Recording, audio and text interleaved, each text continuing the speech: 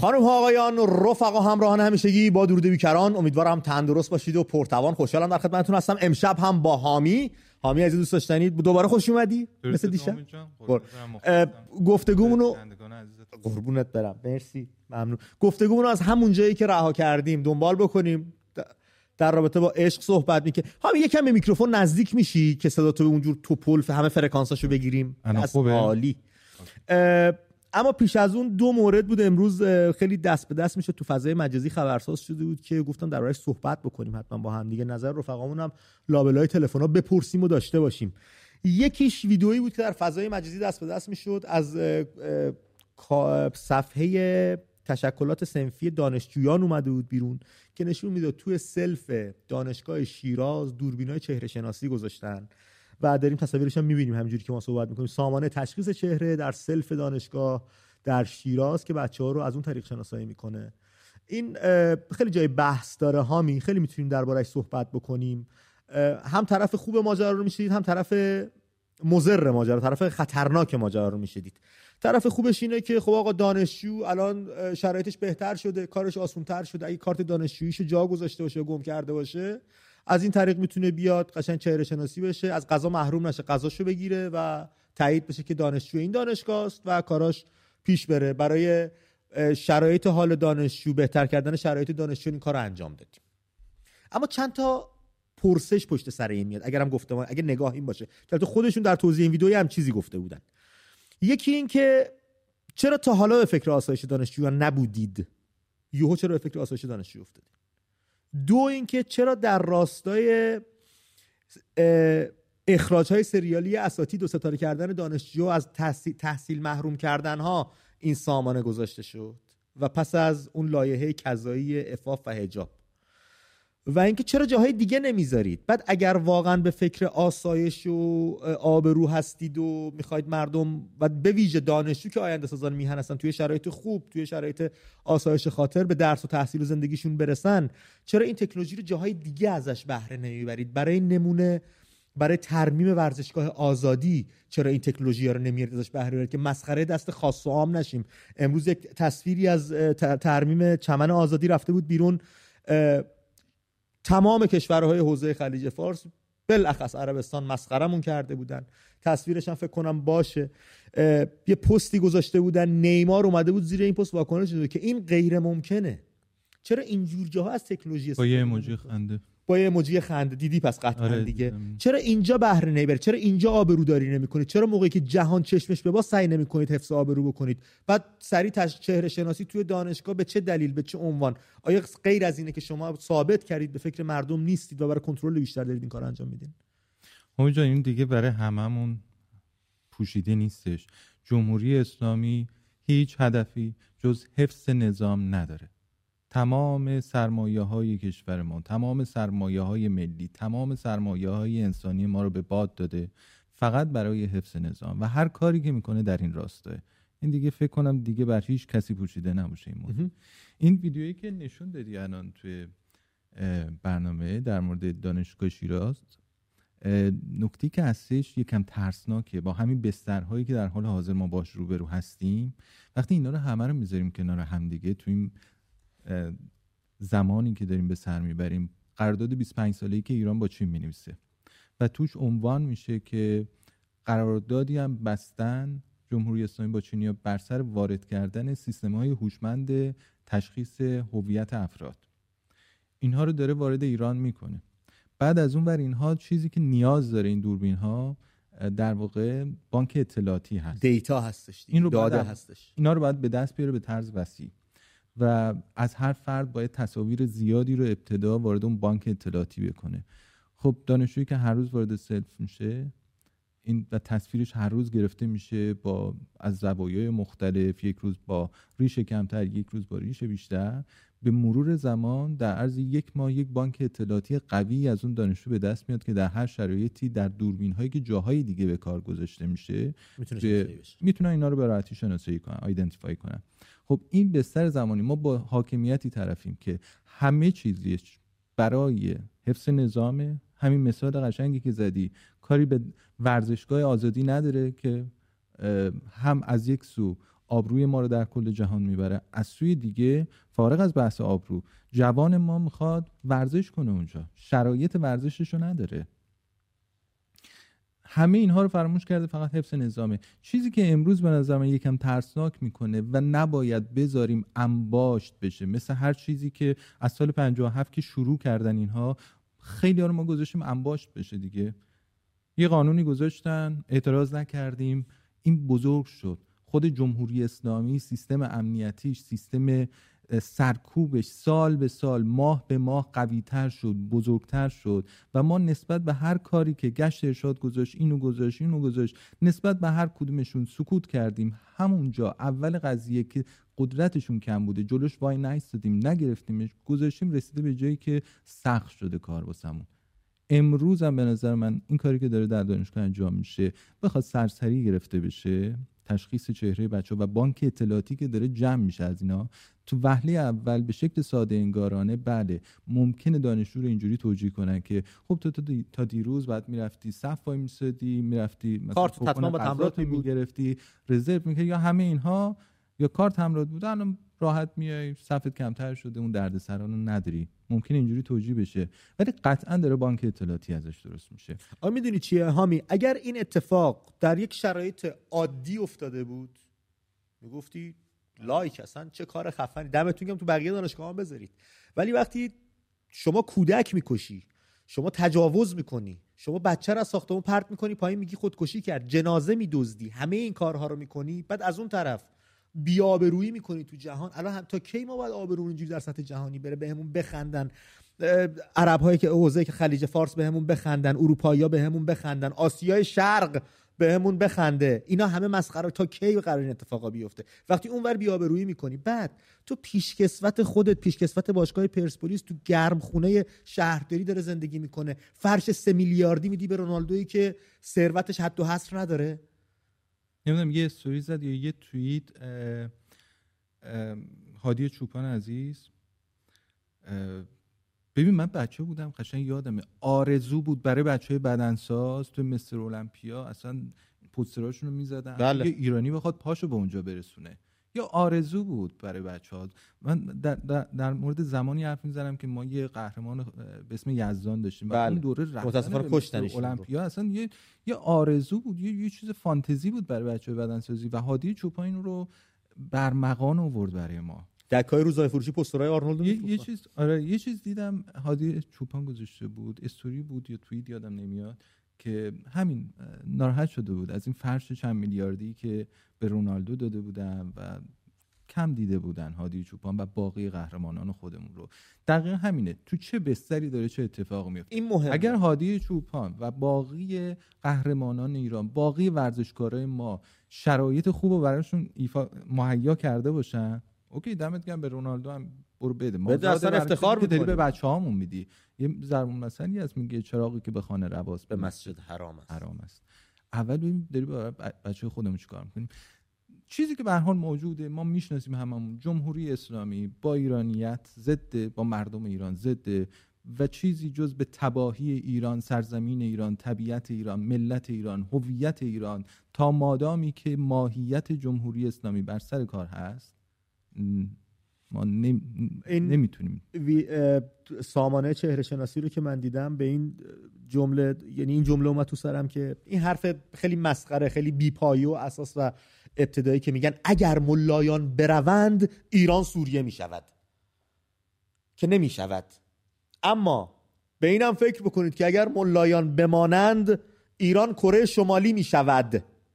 حالا بین کره شمالی و سوریه انتخاب کن، که سوریه ما هیچ وقت نمیشیم، نخواهیم شد، از نظر فرهنگی، از نظر عاطفی، از نظر پیوندهایی که در هیچ وقت هم اتفاق نمیفته.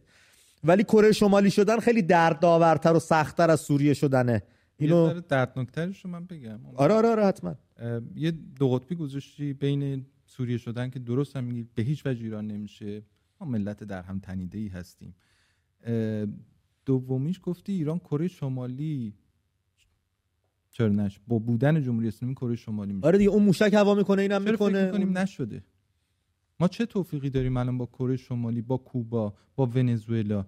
چند تا فاکتور رو بیایم با هم دیگه بررسی کنیم ببینیم آیا ما شدیم در حامی کوبا. حالا میگه کوبا خیلی خوبه، من کوبا رفتم خودم، قشنگ کشور خوبیه، مردم راحت خوب، حالا یه سری نارضایتی هست، من اون توریست رفتم، اما واقعا شبیه ایران نیست. نه اون زد و بنده رو، نه اون تبلیغاتو میبینی، نه عکس اینقدر ساختمون فلانجا میبینی. همینا رو میخوام با هم دیگه الان چند تاشو مرور کنیم ببینیم که این کشورهایی که اسم میبریم اینا دیگه کشورهایی ان کوبا، ونزوئلا، کره شمالی، کشورهایی ان که کل دنیا وقتی میخواد یه چیزی نابود بشه، کشوری نابود بشه میگن به اینجا میرسیم ما. خود ما هی مثلا میزنیم میگیم کره شمالی میشیم، کوبا میشیم ما.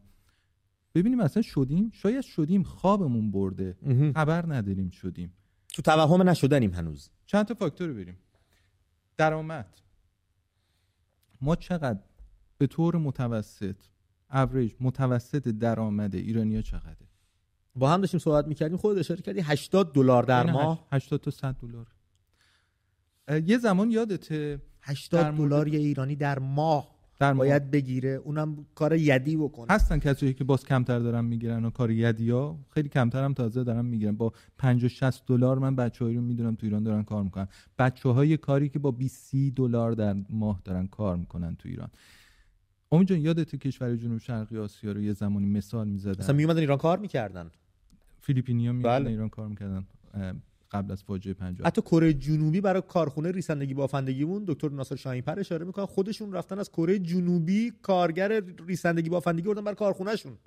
و یه زمانی خود ما ملت ایران میگفتیم که مردمان دل میسوزوندیم به مردمان جنوب شرقی آسیا، بعضیشون هم زیاد قدیمی نیست، تا 7-8 سال پیش بوده، به مردمان جنوب شرقی آسیا که میان اینا رو استعمار میکنن، حقوقای کم میدن با $300-400 کودک کار دارن، کودک کار. بعضی از فروشگاه اینجا درست میکردن که لیبل میزدن که ما از اونها استفاده نکردیم، بیاید از لباسای ما خریداری کنید. خب ما الان از اونها کمتر داریم میگیریم، از کشورهای افریقایی حقوق ایرانی ها کمتره، از کل کشورهای عربی اصلا قابل مقایسه نیستیم. بی ارزش ترین پول جهانو داریم دیگه، این خودش باید گویای همه چیز باشه. بی ارزش ترین پول و جان انسان بی ارزش شده در انسان. این 1 ماه کار کردن جان انسانه. اصلا بیا کاری بکنیم حامی، بیا بحث عشقو بذاریم کنار، من اینو حالا صحبت میکنیم دربارش، اصلا باید بهش فکر بکنیم. من این سری مبانی نوشته بودم، 7 مورد در آورده دادم که عشق میهن چگونه در افراد شکل میگیره که امشب در این باره صحبت بکنیم. ولی بیا راجع به همین صحبت بکنیم، از رفقامون هم زنگ بزنن امشب با هم در این باره صحبت بکنیم که ما چقدر به کره شمالی نزدیک شدیم، این کنترل رو چقدر دارید احساس میکنید و فکر میکنید با حضور جمهوری اسلامی چه آینده‌ای منتظرمونه هممون، چه مایی که خارجیم چه شمایی که درون میهن هستید، چون به هر روی ما از هم سوا نیستیم. یک زادگاه هست، یک مملکت هست، یک میهن هستش و یک آدرس روی این کره زمین ما داریم که ایرانی هستیم، اونجا هم سرزمینمونه. ببینیم چه آینده‌ای در انتظار سرزمینمون خواهد. ها نظرت چیه تو؟ شماره تماس رو من بگم به بچه‌ها، 2044 1631 40 20 99 2044 1631 40 20 99 شماره تماس برنامه. زنگ بزنید روی خط برنامه بیایید در این باره با هم صحبت بکنیم که چقدر به کره شمالی شدن نزدیک شدیم، چقدر دارید این کنترل رو احساس میکنید و با حضور جمهوری اسلامی چه آینده‌ای منتظر خودمون، ملتمون و سرزمینمون هستش. در این باره با هم گفتگو کنیم. اسکایپمون هم امید.am هست که شما رو از آن چه هستید به ما نزدیکتر میکنه با یک کیفیت صدای مثال زدنی. هزینه هم میاد پایین‌تر. تا بچه‌ها تماس بگیرن روی خط بیان با هم گفتگو رو آغاز کنیم، صحبت تو رو بشنویم. در مورد همین قضیه دوربینا، سیستمی که توی چین راه انداختن که برای امتیاز دادن به شهروندها هستش، میتونیم متصور بشیم ادامه جمهوری اسلامی این روندی که به تازه شروع کرده طی 1-2 سال آینده میرسه به اون بانک اطلاعاتی رو پر میکنه. پس 100% ما میشیم همون سیستم امنیتی که چین داره رو تو ایران پیاده میکنن. شما یعنی اگر ما تا چند سال آینده، تا 2 سال آینده و کم کم، حالا اینجوری نیستش که بگیم 2 سال آینده تو یه روز خاصی به یک باره به این سیستم دست پیدا میکنه جمهوری اسلامی، دیتابیسش رو هر روز داره قوی تر میکنه و نم نم این اتفاق میفته. این بحث امنیتی از لحاظ تشخیص هویتی تو خیابون با دوربین ها رو میتونه به راحتی پیاده سازی کنه. برگردیم سر همین بحثی که راه انداختی. این در مورد پول بود، درآمد. ما الان در کل دنیا، ما ایرانی‌ها ارزونتر از ما نیست، ارزونتر از ما وجود نداره. یعنی یه نفر الان یه سیستمای ریموت کنترل از راه دور نیرو میگیرن، شرکت‌های کال سنتر اینا که میرن از کشورهای آسیایی نیرو میگیرن که ارزون باشه، حقوق اینا بیس از $400 شروع میشه میاد به بالا. هندوستان، بنگلادش، نپال 400-500 در ماه میشه. در ماه چقدر به پول ایران فکر کنم الان دلار شده 50 تومن، 25-6 میلیون تومن ماهی. 25-6 میلیون ارزون ترین کارگر داره میگیره. ارزون ترین دیگه کسایی ان که خب هیچ آشنایی، هیچ تخصص به هیچ چیزی ندارن، اینا فقط صرفا بشینه جواب تلفنو بده. ماهی 25-6 میلیون. این پیچو بکن تو اون سوراخ. الان این معادلش توی ایران یه چیز هولوحش 6-7 میلیون تومنه کسانی که این کارو کنن تو ایران، تا 10 میلیون تومن نهایتا. خب همین ببینید ارزون ترین، حالا این تو هر لولی میره همینه ها. این در مورد نیروی کار که ما ارزون ترین رو داریم. تو سطح بهداشت، سیستم بهداشت مردم در داخل ایران رو با اروپا که اصلا نمیشه مقایسه کرد. سیستم درمان و بهداشت اروپا اصلا قابل مقایسه نیستش با ایران. پزشک در سطح کشورهایی مثل اروپا، کشورهای توسعه یافته، بیمار دستش به پول نمیخوره، پزشک دستش به پول نمیخوره. بله. توی ایران کسی که مشکلی داشته باشه، عمل قرض میخوره، منظور نیست که درآمد نداره ها، درآمد داره، درآمد خوبی هم داره، ولی خب دولت یه سیستمی چیده که شما میری کارت انجام میشه، رسیدگی میشه، پول داروت پرداخت میشه، حالا بس به شرایط زندگی تو، درآمد تو، اینا همه اینا انجام میشه.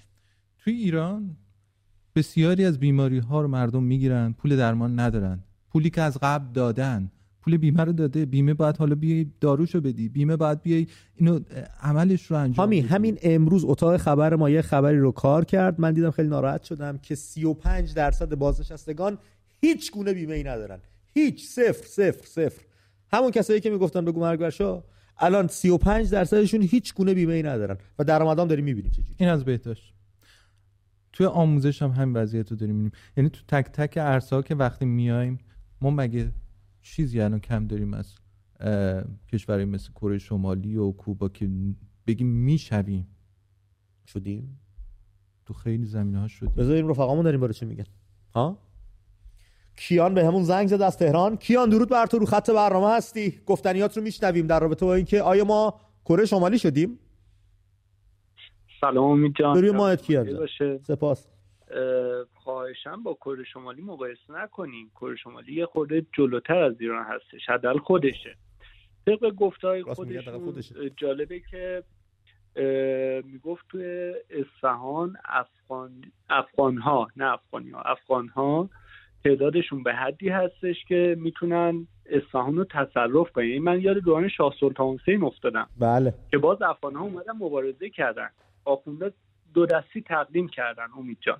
بله. من و یه چیز جالبتر که به شما بگم، ما یه انقلاب که نه، یه شورشی سال 57 شد که ایران رو خراب کردن و کل کشورهای دور و برمون رو آباد کردن امید جان. یعنی از ترکیه، از عربستان، از تمام کشورهای دیگه آباد شدن به قیمت این که ایران از بین بره. و اگر ایران سرافراز بود، همون پیشرفت داشت، هیچ کدوم از این کشورها این همه. حالا کیان با توجه به چیزایی که داری بهمون میگی و حالا وضع کره شمالی از دید تو خیلی بهتر از ایرانه که حداقل خودشونن با این استدلال، بله. فکر می‌کنی چه آینده‌ای منتظر میهن و وطنمون است؟ امید جان ببخشید این حرفو خیلی خوششون نمیاد، ولی مطمئناً یه دوره گذار بدی رو داریم. بد از لحاظ اینکه اتفاقات خوبی نخواهد افتاد، به خاطر اینکه انقدر میگم این ظلم و ستم زیاد شده و اینم خواه نخواه این مردم چه بخوان چه نخوان به اینجا میرسه. چون وقتی بحث جون فرزند من، جون برادر من، جون عزیز من در خطر باشه، من هر کاری میکنم برای اینکه اونو نجات بدم. حالا کی به این نقطه برسه خدا داند. و اینکه باز مردم ایران خیلی با فرهنگ، خیلی آدم حسابی، خیلی با دیسیپلین هستن که تا اینجاش هم دمو آوردن و امیدوارم که خدا یه رحمی به همون بکنه و با همین لول و با همین دیسیپلین تمام این اتفاقات عوض بشه و اون اتفاقات بدی که تو ذهن همه ما متصوره هست نیفته. ولی این که میگن تجزیه و این چیزا، اینا همش چرته. اصلا ایرانی‌ها هیچ موقع این اجازه رو به هیچ جایی نمیدن. یعنی اگه حتی بچه‌شون هم بره اجازه تجزیه کشورشون نمیدن. این یه سری حرفای چرتیه که برای اینکه ما از جون بچه‌مون بگذریم، از خیلی چیزا بگذریم، حواسمون پرت بشه. خیلی ممنونم ازت. ممنونم از تماس، سپاسگزارم. اجازه بده من تماس دیگه بگیرم، هامی با هم صحبت کنیم. توماج از تهران بهمون زنگ زده. توماج جان درود بر تو، روی خط هستی برادر. توماج سلام. به روی ماهت برادر، شبت آروم.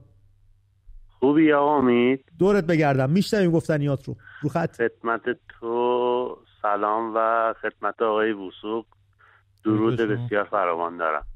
ما هم در خدمتیم. آقا امید، امروز من این کلیپی دیدم، واقعا خیلی حالم به هم خورد. چی دیدی توماج؟ توی جشن‌های 2500 ساله یه صحنه دیدم واقعا منو برآشفت. چی بود اون صحنه؟ یعنی این اعراب اومده بودن اینجا یه جشن‌های 2500 ساله، بعد من دیدم که شاهنشاه آریامهر اینها رو سواره یه خاور کرده، از فرودگاه داره میبره به استقبال. بعد عرضم به حضور شما پادشاه عربستان بود، صدام حسین بود و چند نفر دیگه بودن. و بعد من قبطه خوردم به این حال امروزمون، گفتم خدایا ما در زمان قدیم ببین چی بودیم و امروز ببین چی شدیم. این کلیپ هم دیدی که امروز مدیر خلیج فارس واسه عربا تو هتل اسپیناساش میرقصید؟ دقیقاً. بله. البته جان بگو صحبت تموم شه، شما داری؟ شما بگو. والا عرض خاصی نیستش، فقط می‌خواستم بگم البته اینجور نخواهد موند، اینجوری نبود، اینجوری شد، اینجوری هم نمیمونه. به همت شما مردم بستگی داره که ما به اون شکوه خودمون برگردیم یا نه. امید جان ما چی بودیم و چی شدیم واقعا؟ خودمون کردیم دیگه توماج. کسی که بارون نبود بباره که خودمون کردیم، ریختیم تو خیابون، تحریکمون کردن، ریختیم تو خیابون و هر چی که داشتیم و ندیدیم. عکس یه نفر رو تو ماه دیدیم و اینم وضعیتمونه. مردمی که عکس یه نفر رو تو ماه ببینن از آینده از این بهتر فکر نمی‌کنم نصیبشون بشه. دقیقاً. بله. خیلی ممنونم توماج از تماست. من از صبح واقعا امروز حالم به هم خورده، نمیدونم چی باید بگم. واقعا ما چی بودیم، چی شدیم. بله. فقط در آخر میگم درود بر شاهنشاه آریامهر. امید درود بر شما. خیلی ممنونم از تماستون، خیلی لطف کردید. خیلی ممنونم از تماستون. فقط من یه نکته ای رو گوش زد بکنم که صدام حسین تو جشن 2500 سال نبود.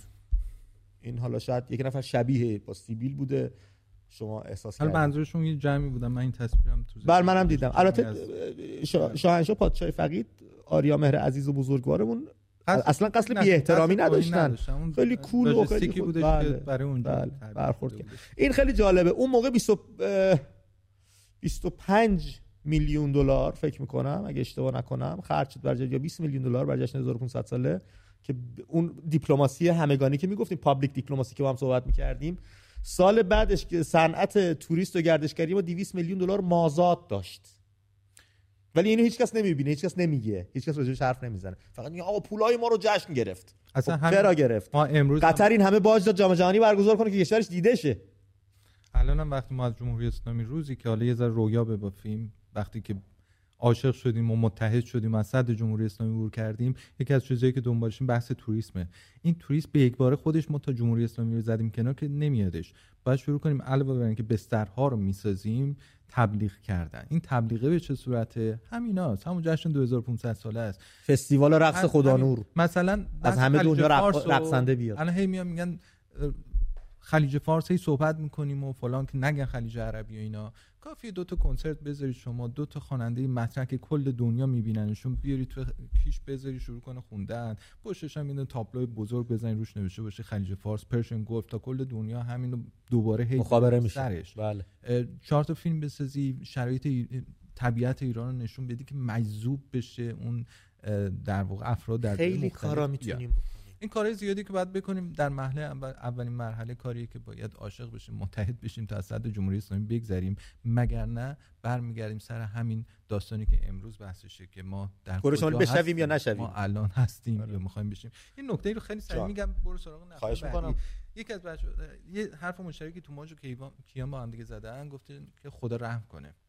واسه میگم خدا اگر میخواست دخالت کنه نمیذاش جمهوری اسلامی اصلا در سال 57 در سر ما شکل بگیره، این همه بلا سرمون بیاد. اگر خدا میخواست دخالت کنه پس اول از همه نمیذاشیم بلا سرمون بیاد. خدا عقل داده، خرد داده که ما خودمون یه کاری بکنیم. همه چیزها رو در اختیارمون، اگه از این بعد خدا و بشر بخوایم نگاه کنیم به موضوع، همه آن چیزی که می‌خواستیم بهمون داده.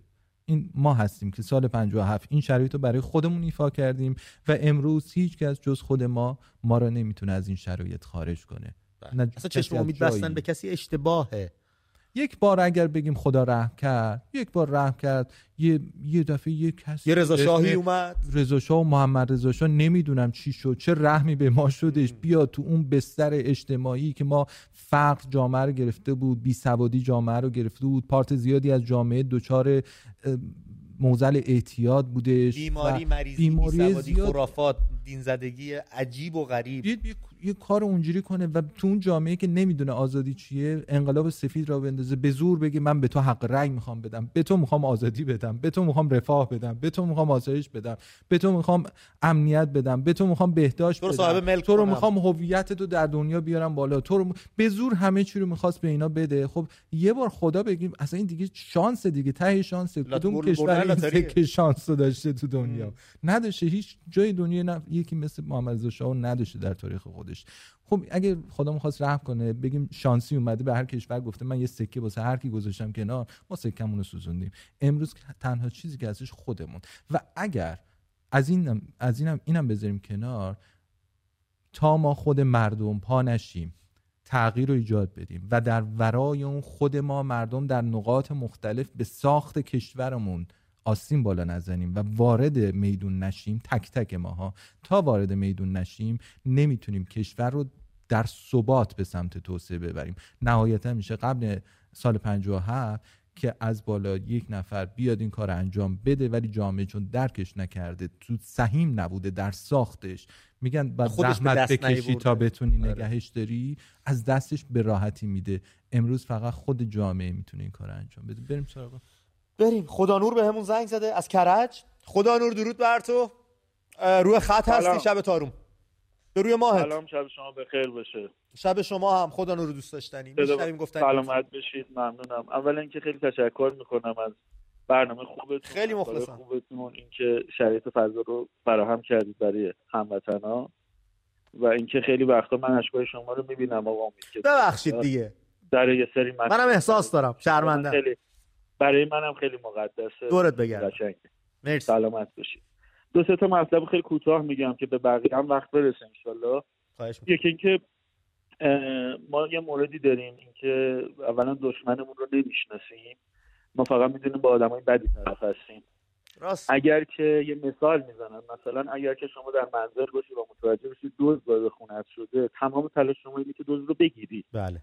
غافل از این که اون آقای دزدی که وارد منزل شما شده تا پای جنایتش هم وایساده، چاقوش هم جیبش گذاشته و حاضره که هر رفتاری با شما بکنه. پس این مقابله به مثل خیلی مقابله سختیه. ما به جای اینکه بخوایم بگیم که آقا ما فقط اعتراض مدنی میکنیم، باید بدونیم اون کسی که اونور وایساده از جونش داره میترسه. ما میخوایم کشورمون رو فقط به دست بیاریم. پس نگاهمون نگاه یک آدم قاتله، نگاهمون نگاه یک آدم سالمه. ما نمیتونیم با یه آدم قاتل با دستهای بسته و اعتراض مدنی فقط بریم جلو بگیم آقا ما اعتراض داریم چرا این بلاها رو سر ما آوردید. مطمئن باشید شکست می‌خوریم به همچین نگاه. یقین بدونید اگر شما می‌خواید موش رو تو تله بندازید، باید بتونید از نگاه موش به قضیه نگاه کنید که تله رو جای درستی بذارید. شما نمیتونید مقابله کنید با کسی که نمی‌شناسیدش، نمیتونید درست تحلیلش کنید. شما این نوعی من خودم رو عرض می‌کنم و جامعه رو عرض می‌کنم. یه مورد عرض می‌کنم خدمتتون که هموطنی عزیزی که میرن اعتراض می‌کنن، تو رو خدا مراقب خودشون باشه و اون لحظه‌ای که میخوان بگیرنش، اون لحظه‌ای که میبینن داره اتفاقی میفته، چه کسانی که دارن میبینن چه کسی خودش داره گیر میفته، بدون این گرفته شدن عاقبتش دست دوتا آدمی نیستش که مثلا 80% آدمای بدی عاقبتش دست آدمایی که احساس می‌کنن اگه حذف بشن جوخه اعدام هستش، محاکمات انقلابی هستش، هزار تا بلا قرار سرش بیارن. پس اینقدر ساده انگاری نکنیم. وقتی که میریم اعتراض میکنیم لطفاً بدونیم چه اتفاقی میفته. مثل جمعه‌های خونین خدا نور، یکی از بحثای ما این بود وقتی به اون جمعیت نرسیدیم اصلا نریم کارهای دیگه انجام بدیم تا همدیگه رو پیدا کنیم و به اون جمعیت برسیم، بعد حضور خیابونی داشته باشیم.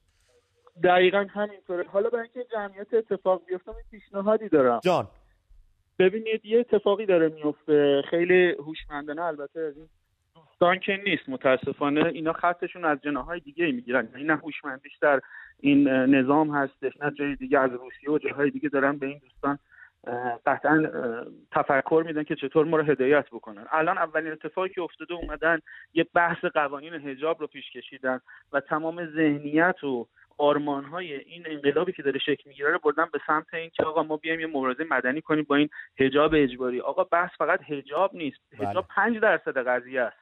بحث ما اقتصاده. ما بایستی در فراخوان‌ها، در گردآوری‌ها یک بنیه‌ای داشته باشیم، یک نمادی داشته باشیم از مسائل اقتصادی. ما اعتراض اقتصادی داریم. من امروز وارد یه اسنپی شدم، یه آقای تقریبا میون سال گفت آقا من با یه خانم امروز بحثم شد داخل اسنپ، به خاطر اینکه گفتم خانم بذارید رو سریتون، ایشون میگفت آقا نمیذارم. بعد گفتم خانم راضی میشین من 500,000 تومان جریمه بشم؟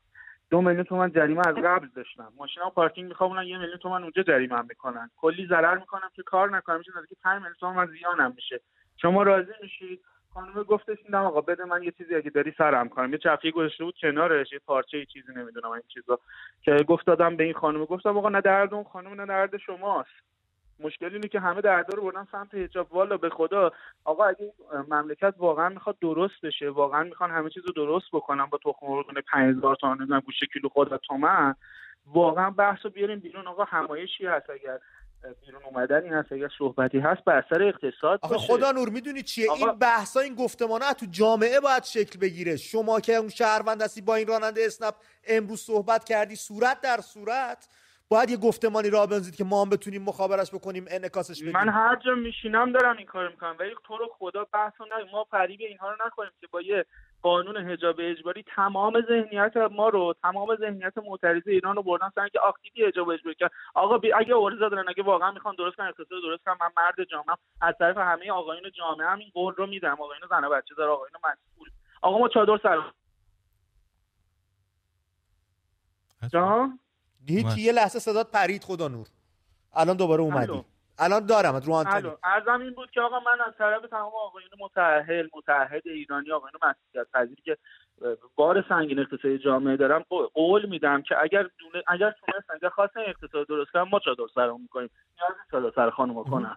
این اقتصاد، مرسی خدا نور از تماست و صحبتایی که برامون کردی.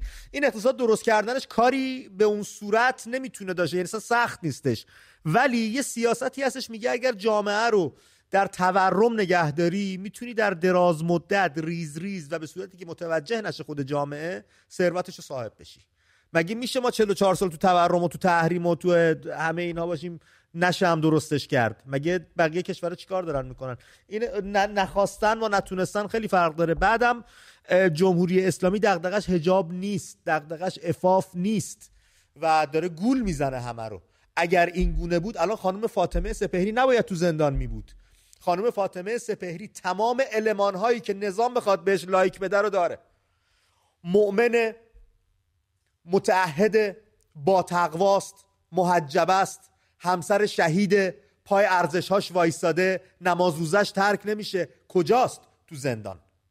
بعد هم میهنای محجبه، هم میهنای مذهبی، قشر معتقد جامعه چی کار کرده برای فاطمه سپهری؟ هیچ. تماشا. خانم فاطمه سپهری بردن بیمارستان عمل کنن 10 نفر 10 تا دونه شاخه گل برای خانم نبردن در بیمارستان.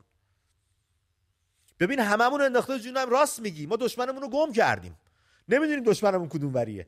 جمهوری اسلامی رو بگیریم، یه سری حزب اللهی‌ها رو بگیریم، خودمون تو خودمون رو بگیریم، خارج نشینا رو بگیریم، داخلی‌ها رو بگیریم، نمیدونیم چیکار کنیم. داستان اینه. دشمن که قطعا جز جمهوری اسلامی نیست، اینو باید هممون تو ذهنمون نگه داریم. هر چیزی الان نگاه کن، همین راننده اسنپ تو رو اون خانوم وایساده میگه من اینقدر جریمه میشم. پس جمهوری اسلامی این دشمن، همونم مخالف جمهوری اسلامی هست. خودمون داره انتقال میده به زور، میگه تو بشو مزدور من، اگه نشی جریمت میکنم و ما داریم تن میدیم به این خیلی عجیبه. و این هی انباش میشه بدتر میشه. یه چیزی یه جوک قدیمی بود، میگفتن یه ناسزایی رو وقتی که طرف هر روز میاد بهت میگه، اول یه پارتیه، یه بخشش رو میگه، فرداش کاملترش رو هی کاملتر میگه، روز آخر کل ناسزا رو که بهت میگه توش واکنش نشون نمیدی، یواش یواش بهت خورده داد. همین تن دادن به ظلم از همون پله‌های اولیه هی قبول کنی حالا اینو آقا من ضرر میکنم، اینو جریمه میکنه، هی اینا انباش میکنه و قدرت ظالمو بیشتر میکنه و شما هم هی مظلومتر میشی و چش باز میکنی میبینی هیچ توانی برای مقابله باهاش دیگه نداری و اینو هر چقدر بیشتر دیرتر کنی بالاخره میگی آقا من یک روزی برای عبور از این جمهوری اسلامی میخوام قیام کنم. حرفی که داشت خدا نور میزد.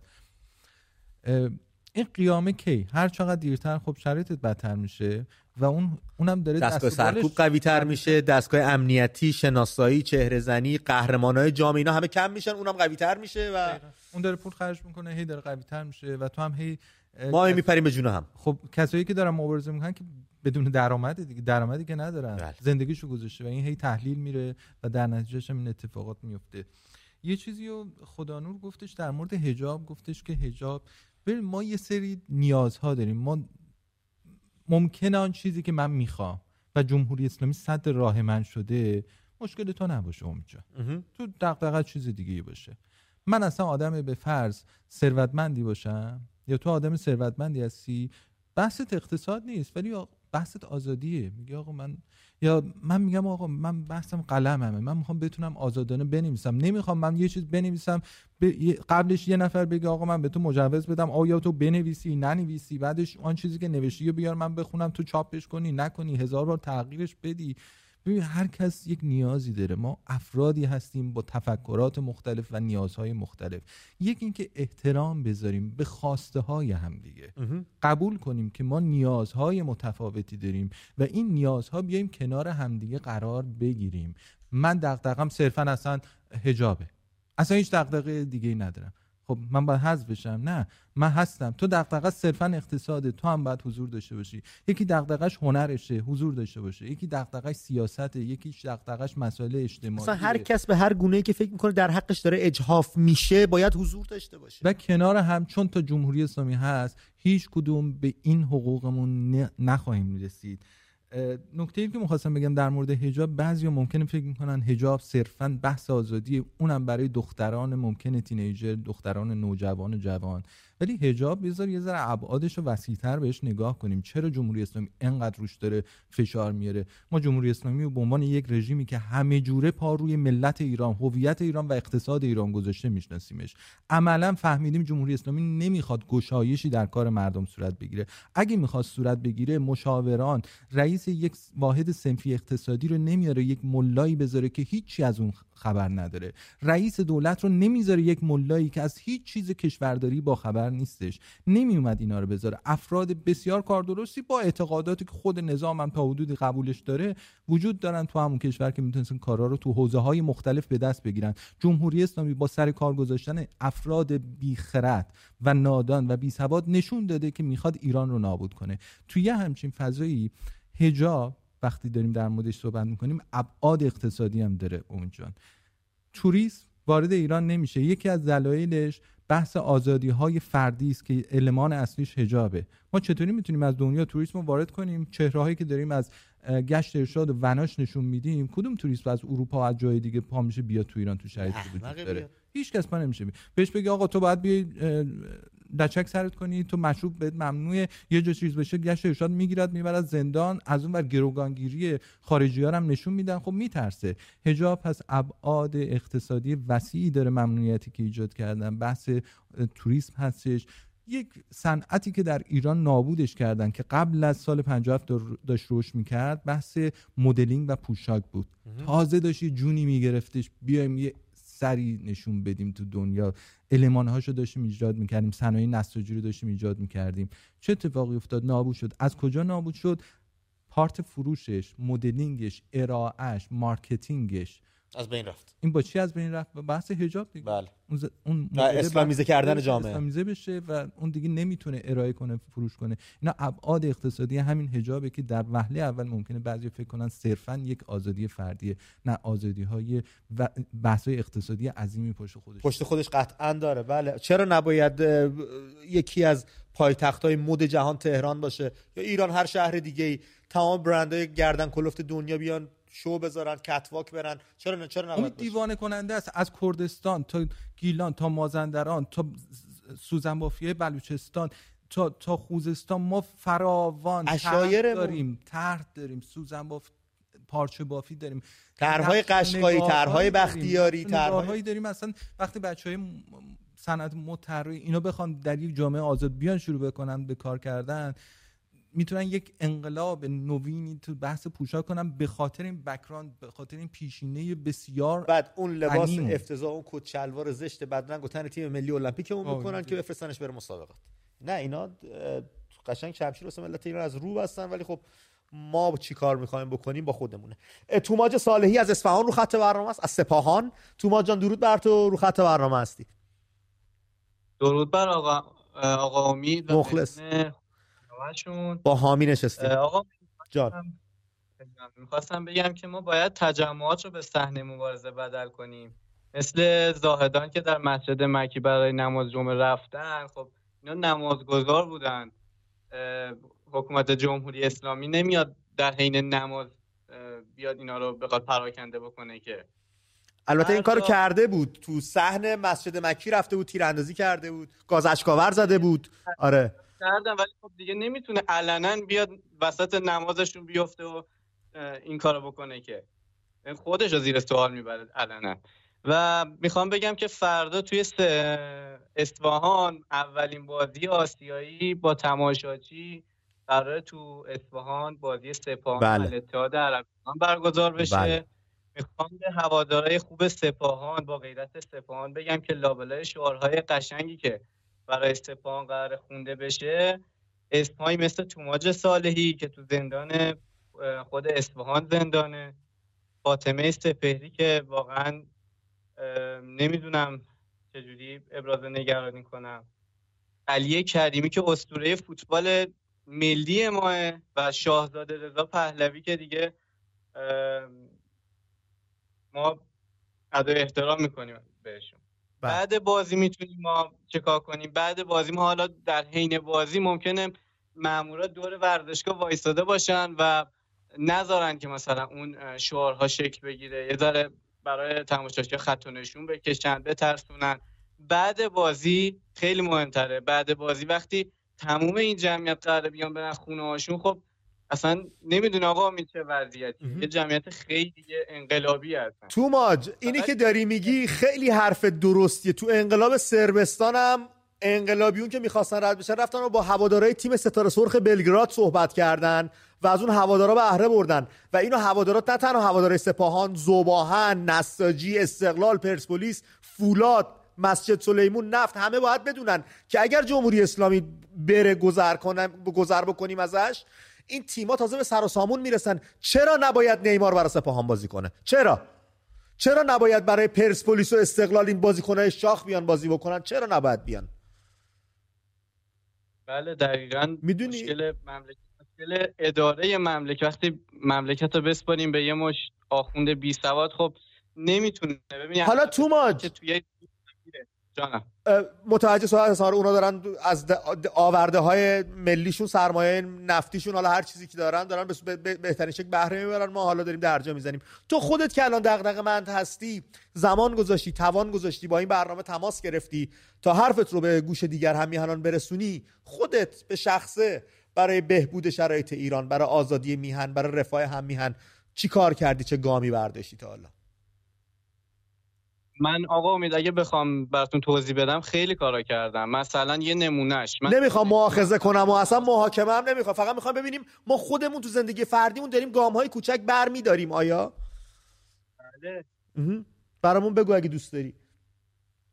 خودم توی دانشگاهی که دانشگاه کاشانم، حالا اصفهان زنگ زدم چون فردا قراره برم بازی سپاهان رو ببینم و موضوعی که اومدم صحبت از اون دو آتیشه‌ها هستی یا؟ ولی از اون دو آتیشه‌ها پرچم سپاهان. آرزو موفقیت میکنم برای تیم سپاهان و نماینده کشورمون فردا. میشنویم گفته‌هات رو. خیلی ممنون. میخوام بگم که من داخل دانشگاهمون، داخل کاشان که یه شهر کاملا مذهبی، خشک مذهب هستن و اکثرا نصفشون میتونم بگم به قول خودشون که برای من توضیح میدن، نصفشون اطلاعاتی نصف دیگهشون هم فامیلای اونا.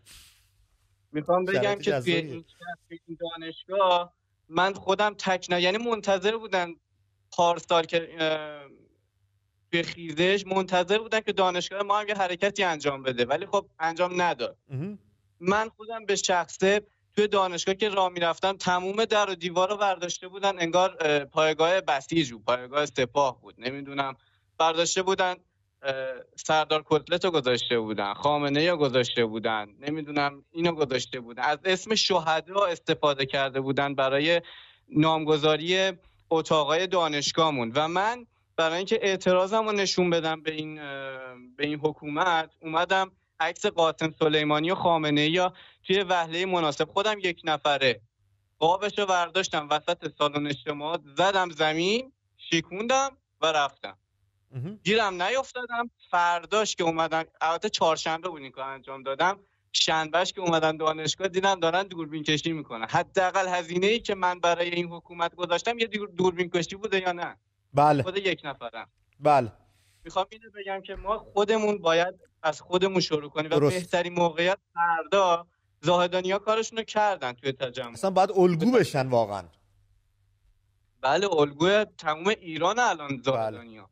بله. الان میخوام بگم که نوبت هوادارهای سپاهان و تماشاچی‌های سپاهانه که فردا درسته باید از سپاهان حمایت کنن و من خودم هم توی ورزشگاه حضور دارم.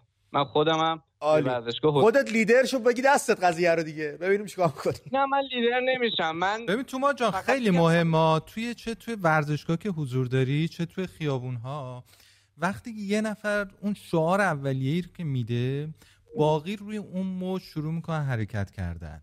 مثلا توی این بحث نیروهای گشت ارشاد که تو خیابونن، دو شعار که خود مردم اینو ساختن، یکی اون ولش کنه که یک حالت عجز و التماس داره، معمولا هم ول نمی‌کنن، تازه بیشتر اون نیروی سرکوبگر خوشش هم میاد، احساس قدرت پیدا میکنه، بیشتر محکم‌تر هم دستبندو میزنه.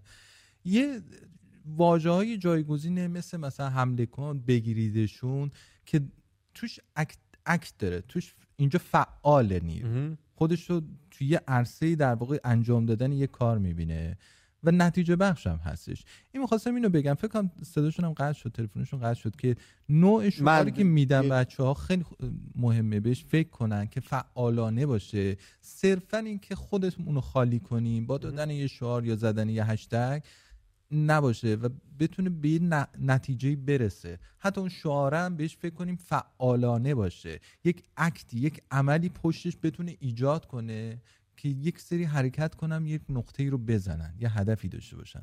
آره یه سری شعارا و حرکاتمون خیلی پسیو، خیلی منفعلانه هستش و در حد یه خالی نبودن عریضه است، ولی میتونه خیلی تاثیرگذارتر باشه. باهات موافقم. خدا نور بهمون زنگ زده از تهران. خدا نور درود بر تو، رو خط برنامه هستی، گفتنیات رو میشنویم. سلام، شبتون بخیر. به روی ماهت. شب تو هم آروم. باشید پایدار.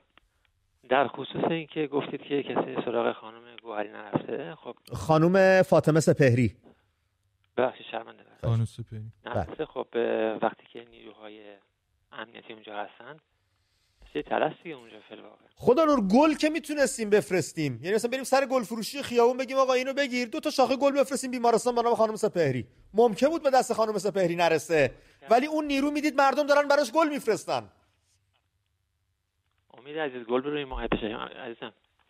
ما از صمیم قلب خواستار بهبودی این خانم هستیم. چی کار کردیم براش خدا نور؟ چه گامی برداشتیم؟ میدونی من از صمیم قلب آرزو دارم ایران آزاد شه، ولی چی کار کردم براش؟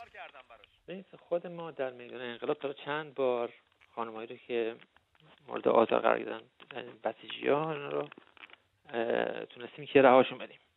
عالی، خیلی خوب بود. وظیفه شهروندی بوده. بله دمتونم گرم. این که در 25 همین ماه گذشته که شما گفته بودید که مردم نیومدن توی خیابون، چرا بودن توی خیابون؟ بعد آیا میشه دور جلوی اون نقاط نه 25م که برد بود واسه مردم، اصلا ما اصلا واسه مردم کف زدیم توی این برنامه که دمتون گرم، انقدر قدرتمند ظاهر شدید، حکومت فقط نیرو دریایی نیورده تو خیابون. حتی اون تعداد کمی هم که در خیابون بودن با شجاعت از بین اینا میگذشتن و با هم دیگه گپ و گفت هم می‌کردیم و نیرو هیچ مشکل خاصی هم نداشتیم. لذا میشه گفت که یه پیوند خیلی خوبی هم بین نیروهای امنیتی و خود مردم پیش اومده بود. کمک رسانی هم می‌کردن. این اتفاق افتاده بود واقعا، مردم ارتباط گرفته بودن، میگفتن، میخندیدن. بله. نه که بگن بخند، حالا خنده و اینا نه. مثلا آقا شما تا کی اینجا هستی؟ خسته نباشی، خسته نمیشی، نمیخوای بری خونتون؟ یعنی حتما شوخی می‌کردیم، اونا میخندیدن. خونه اگه کاری هست برام انجام. حالا هست. شما سر کاری. درست. بله این فضا اینا برای برنده خیلی خوبیه، منتها خب نباید همین رو کرد و گفت مثلا نمیشه همه مطرح کرد. چرا نمیشه برادر؟ مگه راز مگو کشور یه سری اتفاقات داره میفته، بذار مردم بدونن، بقیه الگو برداری بکنن، دلشون قرص بشه. چرا نه؟ امید ما رسانه‌ای نداریم جز شما. نیم ساعت یه ساعت در دکتر با شما میتونیم صحبت کنیم. منظورم اینه که محل جایی نیستش که اینا رو ابراز کنیم. درسته. علایتم از این جهت. چشم. ما بیشتر سعی می‌کنیم در خدمت باشیم. آخرین نکته که بگم شما در ایران و کره شمالیه. بله. خب بله، حکومت مایله که به اون سمت بره، ولی هنوز تو لایه‌های حکومت آگاهانی هستن که خوشبختانه میدونن که داشتن با مردم برای خود مملکت ما خطرناک‌تر هستش تا برای دیگران، چون کنترلش خیلی سخته. این آگاهان اجازه کاری اصلا دارن؟ دستشون جایی باز؟ بعد از اینکه اون رئیس بزرگترش بذاره پایین، خب مطمئنا اونا حرکتشون رو یعنی خدا نور ما وایسیم تا خامنه ای اتفاقی براش بیفته. خیلی پیش از هر چیز خیلی ممنونم از تماسات و توضیحاتی که برام دادی، خیلی دلگرم کننده بود که میگفتی مردم با نیروی سرکوبی ارتباطی برقرار کردن و اون ترسه فرو ریخته بود، باهاشون شوخی میکردن دیگه. ولی ما وایسیم خامنه ای نامی بمیره، بعد یه دعوایی بشه، بچه بزک نمیر بهار میاد، کنبوزه با خیار میاد. یعنی قشنگ این حکایتمون اینجوری میشه اگه بخوایم اونجوری بریم جلو. یا باید برنامه‌ریزی کنیم برای مسیری که پیش رو داریم، براش هزینه بدیم، یا اینکه بسپاریم به عهده چرخش روزگار رو ببینیم تقدیر چی و ببینیم خدا و دنیا چی میخواد و ما هم آرزو میکنیم که ایران آزاد بشه، انشالله که آرزو میکنیم روزهای خوب بیاد. یا باید برنامه‌ریزی کنیم با آرزو و با سپردن به چرخ روزگار، معلوم نیست واسمون چی میشه.